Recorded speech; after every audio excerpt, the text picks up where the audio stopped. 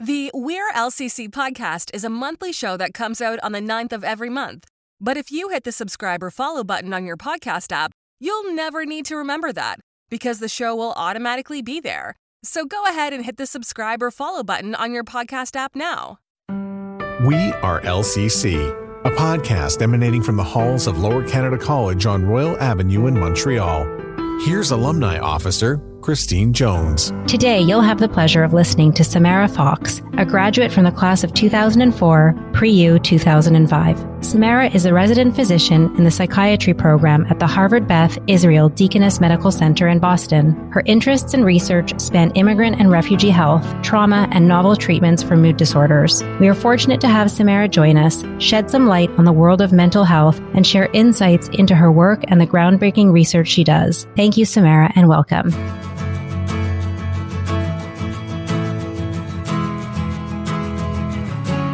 Today, we're going to be talking about mental health, and, we're going to start off talking a little bit about how there's a lot of myths and misunderstandings about mental health. And so what could you tell us the differences between a psychiatrist, a psychologist, and a therapist? Are these words interchangeable, or are there actual differences? Yeah, so I'd say a therapist is like an umbrella term for anybody who treats individuals who are having mental health difficulties. A psychiatrist can do therapy. A psychologist can do therapy. A licensed clinical social worker in the United States, for example, can do therapy. And there's a number of other kind of more niche degrees, like a PsyD, which is, a psychologist, but you can also have a PhD, that all can be trained to do therapy competently. The distinction with a psychiatrist is that they're doctors who go to medical school and can prescribe medications. So when you talk about medications, it leads me to think about, often people talk about chemical imbalances in mental health. Is that a real thing? And is that treated solely with medication? So I'd say just like with any kind of field in the medical field or just in science in general, we have kind of models for how we think about things that we can't really see. And so, if you think of like the different models for the atom, there's like the plum pudding model. We're still all kind of describing things that we can't really touch or see. And so I think the chemical imbalance model, I think really peaked with kind of the era of Prozac, maybe earlier, but just this idea that, you don't have enough serotonin, you don't have enough dopamine, and here's a pill that kind of will increase the amount of that or interact with receptors in your brain. I think we've now moved towards, we use this term in medicine a lot, hand wavy, where we don't really know what's going on, but we are using kind of a model or a metaphor. The idea of synaptic plasticity, and also the idea of kind of hypo or hyperactivity in different parts of the brain that are associated with mood, or in the case of psychosis, that are associated with kind of thinking and reality testing.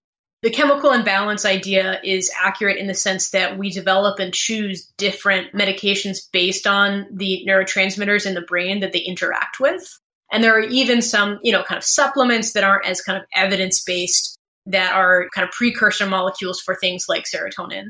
But I think the best way to think about it is when a medication works for somebody, our best guess as to what it's doing, and, we can measure synaptic plasticity and the creation of new neuronal connections in like mouse brains, for example. So we can see this happening, and we can see an increase in the brain in things like BDNF, which is essentially a chemical in the brain that promotes the creation of new connections in the brain. We can see that the idea is if a medication is working for somebody who has, say, depression or anxiety, it is creating new connections in the brain in a part of the brain that was previously kind of underactive or overactive. I think that's kind of how we think about it right now. And therapy actually kind of does the same thing. There's lots of evidence showing that therapy leads to kind of new synaptic plasticity and the brain kind of changing. I mean, everything in some sense causes synaptic plasticity because our brains are constantly changing in response to our environment. But the idea is both therapy and medication cause kind of more powerful changes and changes that are kind of where we want them to be. So it would be using the two things, medication in conjunction with therapy to work on somebody that had some mental health disorder. Yeah, I mean, I think when it comes to kind of mood disorders in particular, the best evidence we have in terms of large randomized control trials is that like medication can help, therapy can help, but the two together is the most helpful. going back to thinking about psychology just in general, and people often will say, well, maybe I'm just going to read this self-help book and make myself feel a bit better. That clearly can't be able to fix all people's problems. But what's your take on those books that are out there to help people? Yeah, I mean, I think it depends on the content of the self-help book. In medicine, we generally like to think of ourselves as evidence-based practitioners. And so what we recommend has been studied. I think the caveat being, in particular, in the world of mental health, it's really hard to study what we study. Even the kind of disorders that we have kind of created, things like major depressive disorder or panic disorder. Again, it's not like some other fields of medicine where, you can look at something under a microscope and say, there it is. It really is this grouping of symptoms that, we've observed over time tend to travel together. And there are researchers in the mental health field who are trying to come up with other ways of creating definitions of pathology by combining kind of genetic markers and neuroimaging and also observations of kind of symptoms. But for now, what we have is the DSM, this kind of recipe book. And so in some ways, it's limiting how we study because we have to study these categories that aren't really real. And on top of that, people's report of symptoms and therapy itself is very kind of variable from person to person and subjective. And so it's really difficult to get really reliable data on, what works and what doesn't work. I think there's so much interperson and intersituational variability that I say medicine in general, but psychiatry in particular is both an art and a science. And so there are self-help books out there that are kind of pure art, right? They're not evidence-based. They're kind of wisdom-based, someone's version of wisdom. And in general, I don't see any real harm in that unless it prevents somebody from engaging in a more evidence-based treatment that could be more effective for them. So on that note, how do you determine whether someone is in need of medication or another type of intervention, whether it's therapy or something more spiritual or religious-based or something like that? How would you go about determining that? I mean, personal preference is huge in the mental health field.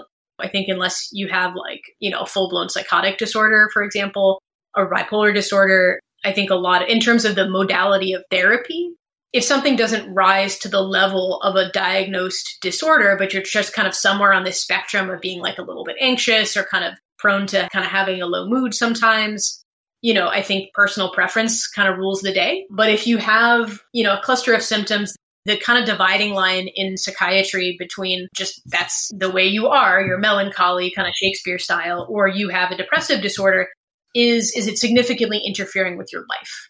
Are you having trouble performing at school, at work, or, are these symptoms causing you really significant suffering? And that's kind of the most subjective part of it because suffering is so subjective.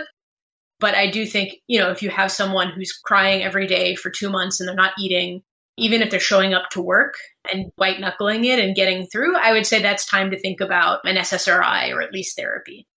Talking about depression, a lot of people are big advocates in terms of using exercise in conjunction with a traditional antidepressant. So what would be the role of exercise for people that are suffering from depression?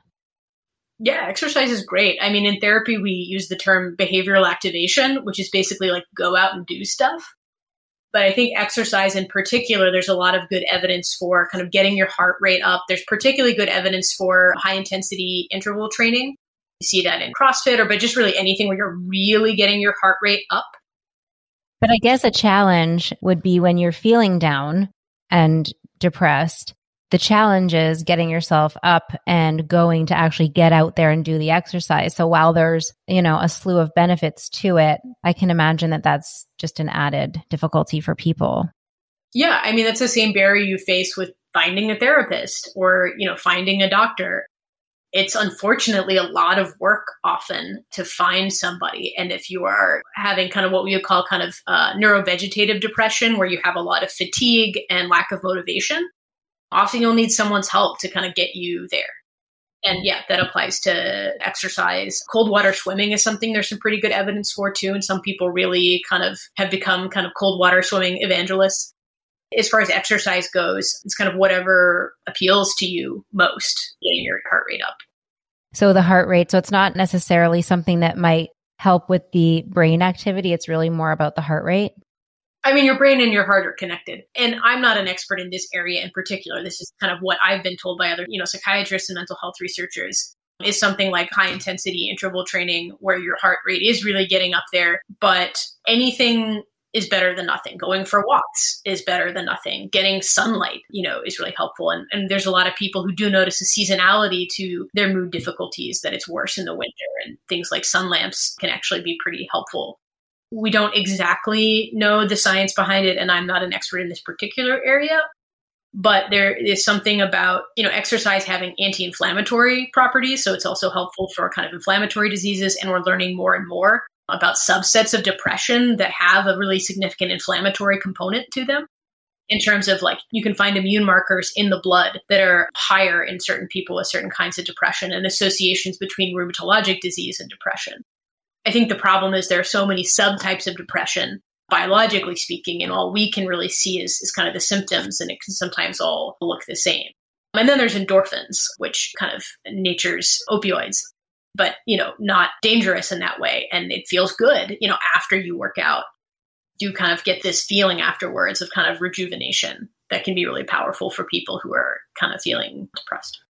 What would you think then for people that might be experiencing depression due to chronic pain, for example? Obviously, it's trying emotionally to go through chronic pain, and it can be very difficult and isolating and have your mental health spiral in a negative way. So are there ways of working through the struggle of depression when going through chronic pain? Yeah, so I actually am seeing a lot of patients in the outpatient part of our program right now who are dealing with chronic pain, but also kind of the sequelae of COVID, fatigue, headaches, kind of brain fog. And it's extremely isolating because it's hard to see it. If you have a broken arm, people walk up to you and they're sympathetic and they say, oh, that sucks. Let me help carry your books. But chronic pain is so invisible that I think a lot of people have trouble understanding it and validating it.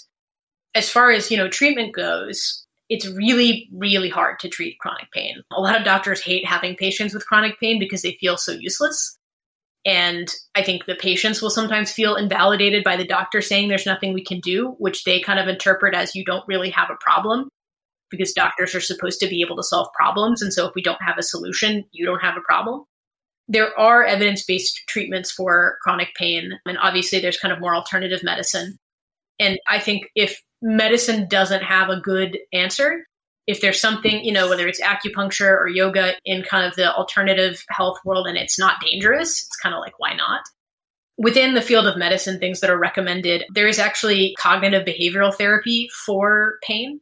And the way that I talk to patients about that is there's a difference between pain and suffering. Animals feel pain, but they don't necessarily kind of suffer the way that people do, because we think about our pain and we kind of ruminate on it. And we kind of get really tortured about it. Instead of being distracted by the pain, by what's in front of us, a lot of people really just kind of get caught up in it. And that's not meant to be a criticism. It's just the nature of the human brain.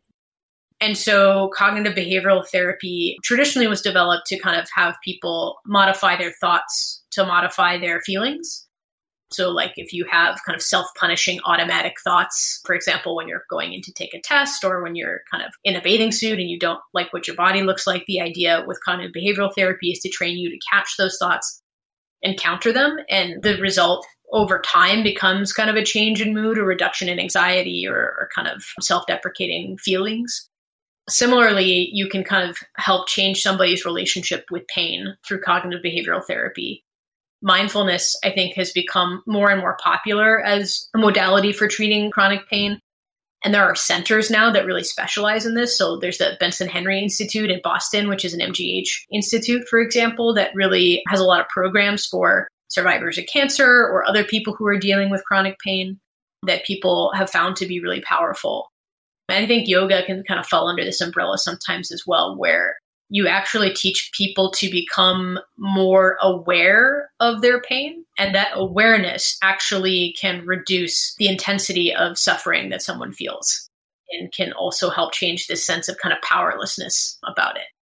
I'm still in training, so I'm not an expert, but I have started experimenting with a few of my patients who have chronic pain, doing kind of mindfulness exercises, and we'll have them rate their pain out of 10 when we start and when we finish, it always goes down. It doesn't go away in the moment. But just like with any skill, it gets better with practice. That's the tricky thing with mindfulness as an intervention is you really have to stick with it and kind of develop a practice and kind of get support around that. And then, medication wise, there are a few different medications that we prescribe people in particular for kind of nerve pain or for things like irritable bowel syndrome that can help. There are people who are like, oh, gabapentin really helps with my nerve pain. There are some antidepressants that have been found to have kind of some mild benefit for chronic pain.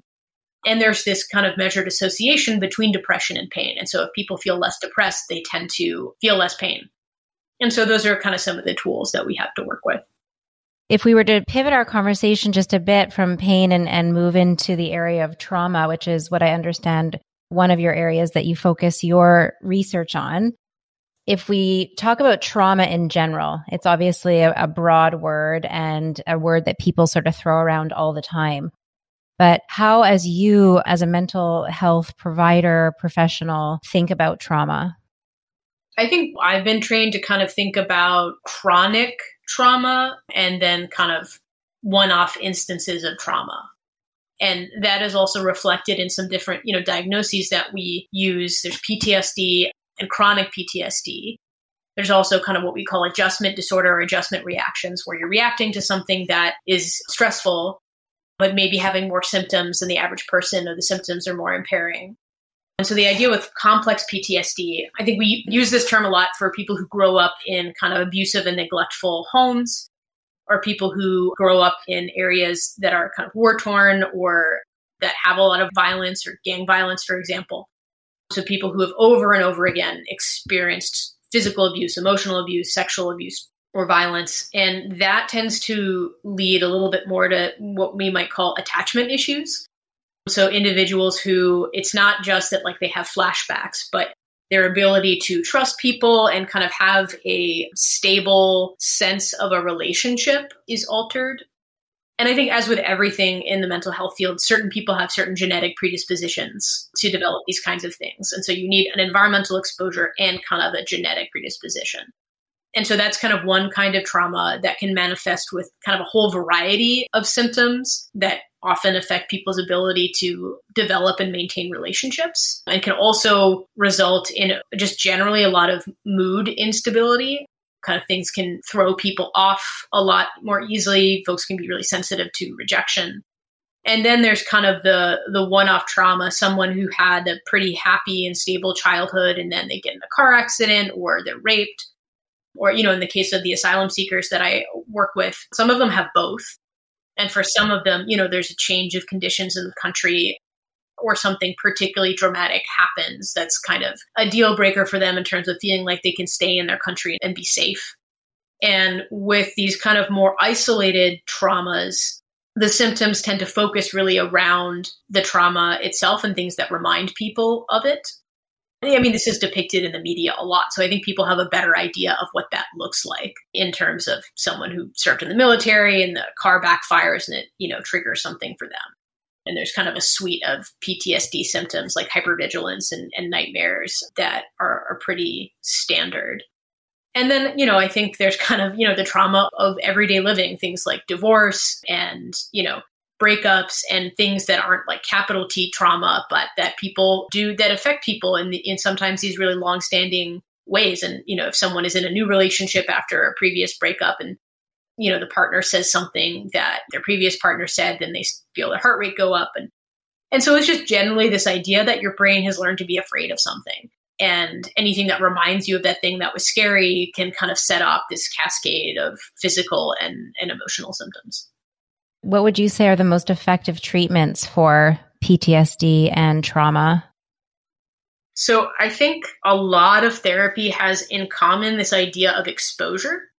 So even kind of classic psychodynamic psychotherapy, like sitting on a couch and like talking about your feelings every week for a year, is a kind of exposure if you're talking about difficult feelings, right? If you're just kind of sitting there and chit-chatting or complaining, you're not really doing therapy. We're taught a lot in our residency program to what's called go after the affect. So if you notice that when your patient is talking about something, they're starting to get emotional, then you kind of want to dig into that. And you will probably meet resistance, but that's the sign that you're actually kind of doing something. And having somebody kind of talk about something that's emotionally difficult for them can help their brain learn that that thing is not as scary as they thought.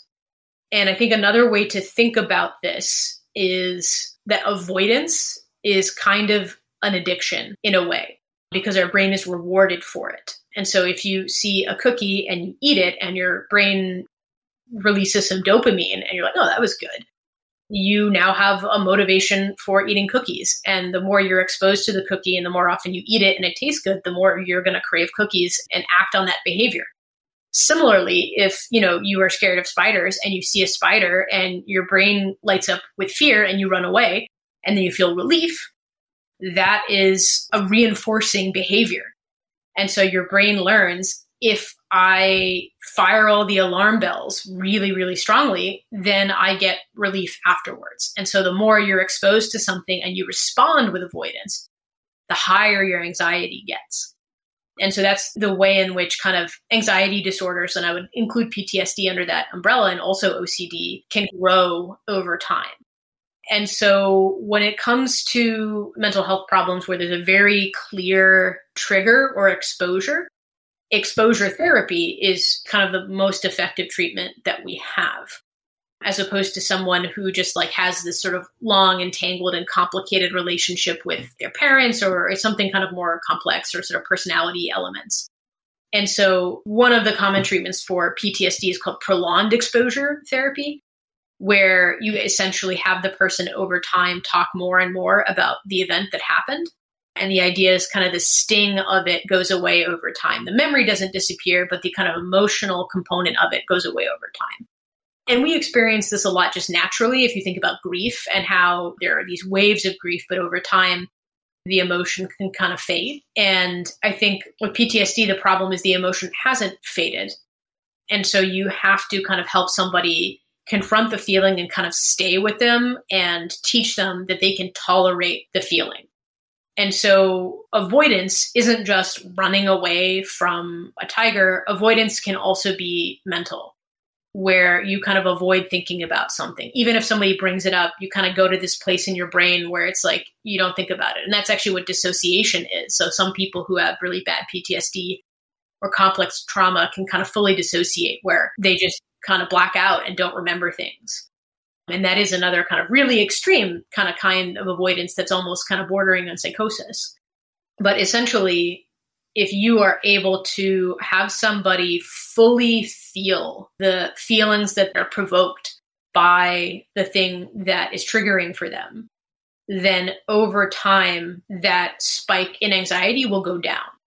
And so you do repeated exposure sessions. So for example, in a 15-minute visit, you would have somebody, if it's arachnophobia, for example, you'd show them a picture of a spider and they have to look at it and they have to pay attention to how fast their heart is beating and how tight their chest is and that their palms are getting sweaty.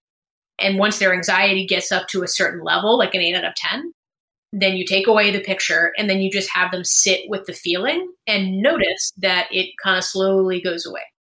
And you just keep doing that over and over. And over time, the spike gets lower and lower. And that's how you kind of treat either a phobia or kind of something that's like a very specific trauma. And then you mentioned that exposure therapy could also be used for things like anxiety and OCD. Can you tell us a little bit about how? Yeah. So, OCD is an anxiety disorder. And the tricky thing with OCD is there is, the anxious thought, to check the oven. There's different kinds of OCD. There's kind of checking anxieties. There's kind of germophobia. There's kind of the need for symmetry. Sometimes it's something that seems incredibly random, like needing to spin around a certain number of times. And then there's also kind of intrusive thought type OCD, where you have kind of thoughts that don't really make sense, but feel really real, that just kind of come out of nowhere, like a worry that you're going to stab your partner or hurt someone, or that something terrible is going to happen. And so that's kind of the obsession. And then the compulsion is the thing that you do to make that feeling go away. So whether it's washing your hands or, touching your nose 3 times or going back into your apartment and checking all the locks. And so with OCD, you can't just expose people. You also have to do response prevention, where you prevent them from doing the thing that makes the anxiety go away. And that can be really hard. Like preventing them from doing the compulsion part. Exactly. People really want to do the thing that makes the anxiety go away. And so it can be really hard to do the second piece, the response prevention, especially depending on what the obsession is. And then when it comes to kind of generalized anxiety, I think the kind of standard treatment for generalized anxiety is more like an SSRI and kind of general cognitive behavioral therapy, where you kind of notice thoughts that make you anxious and challenge them. But there are some psychiatrists who will use exposure therapy for generalized anxiety. And the idea is they kind of just keep doing exposures until there's a generalization and until there is kind of this quelling of the reactivity of the fear center of your brain, the amygdala. So I'd love to know, before we finish, some of your own research interests and how they relate to the treatment of trauma and anxiety. And maybe you could share some of the more cutting edge research that you've been involved with and what it kind of looks like for the future for mental health and trauma, PTSD, so on and so forth. So I would say my main research interest is more about a population than a particular modality of treatment. And I've been working in one way or another with asylum seekers for a really long time. So individuals who come to another country seeking refuge from a particular kind of persecution. And in particular, as far as research goes, I have been working with LGBT asylum seekers.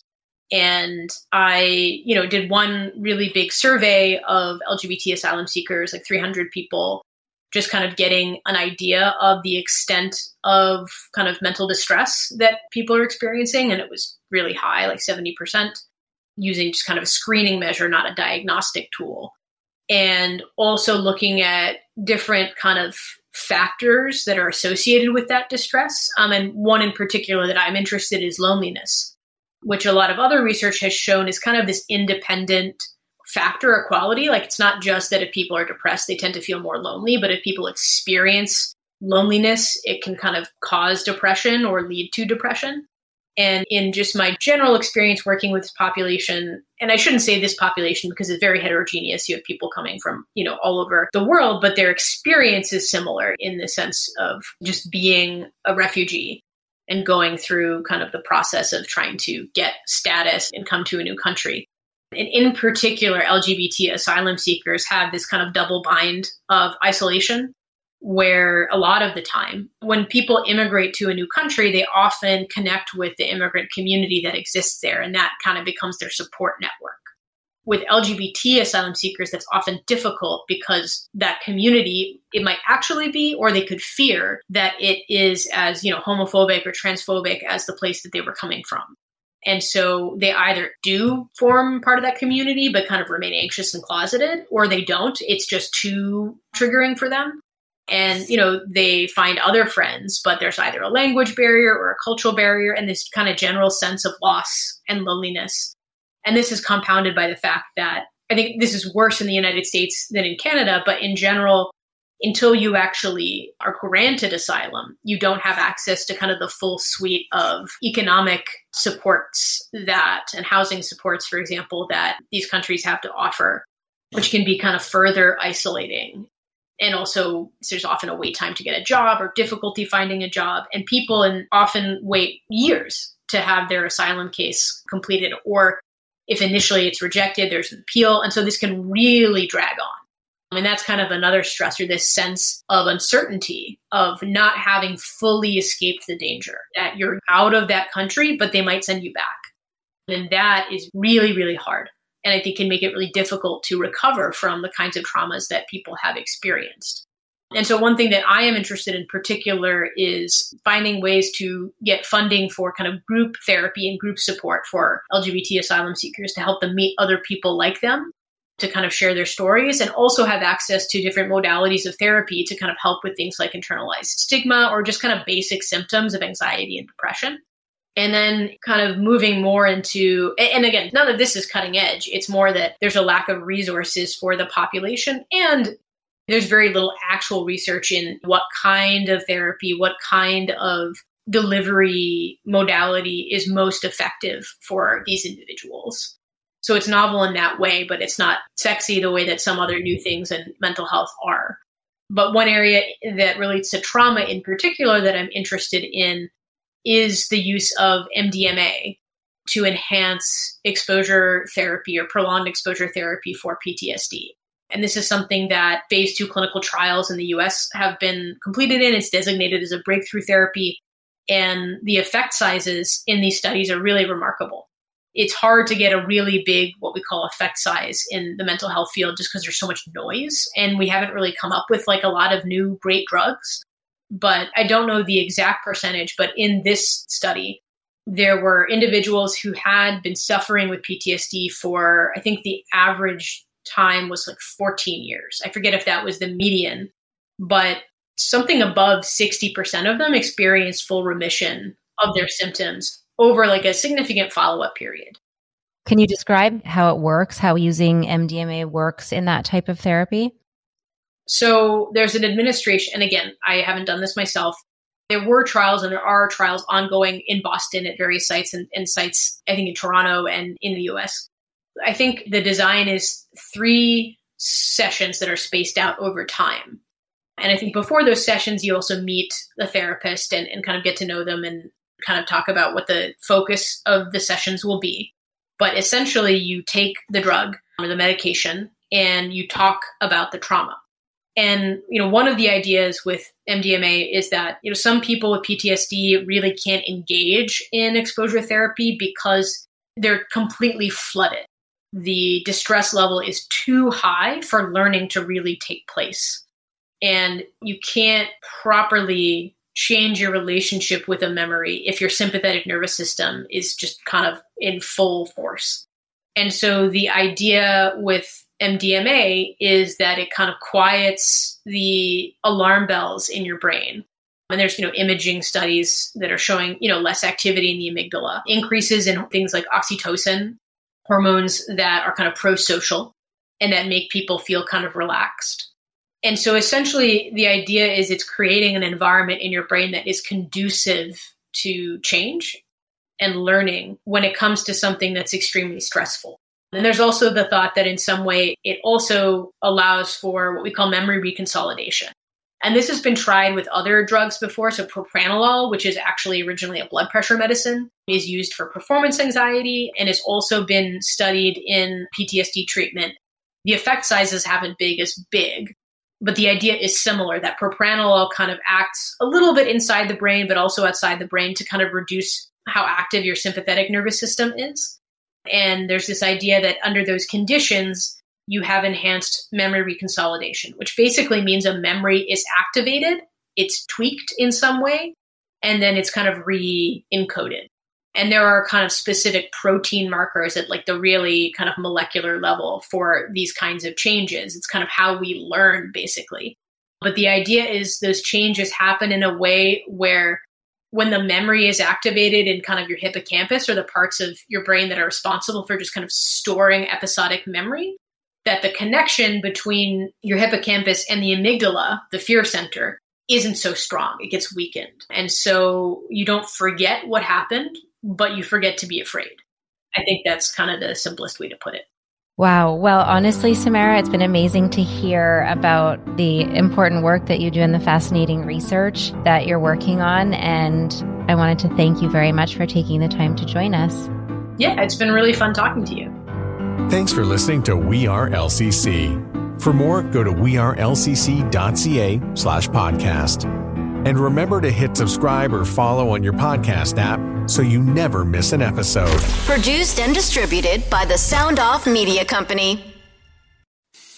I'm Matt Kundle, host of the Sound Off Podcast, the show about podcast and broadcast. Since 2016, we've been speaking with amazing people who have populated your ears for decades. Legendary broadcasters, research wizards, talent experts, podcasters, voice talent. Almost 400 stories, all for free. Subscribe or follow the Sound Off Podcast on Apple Podcasts, Spotify, Amazon Music, or at soundoffpodcast.com.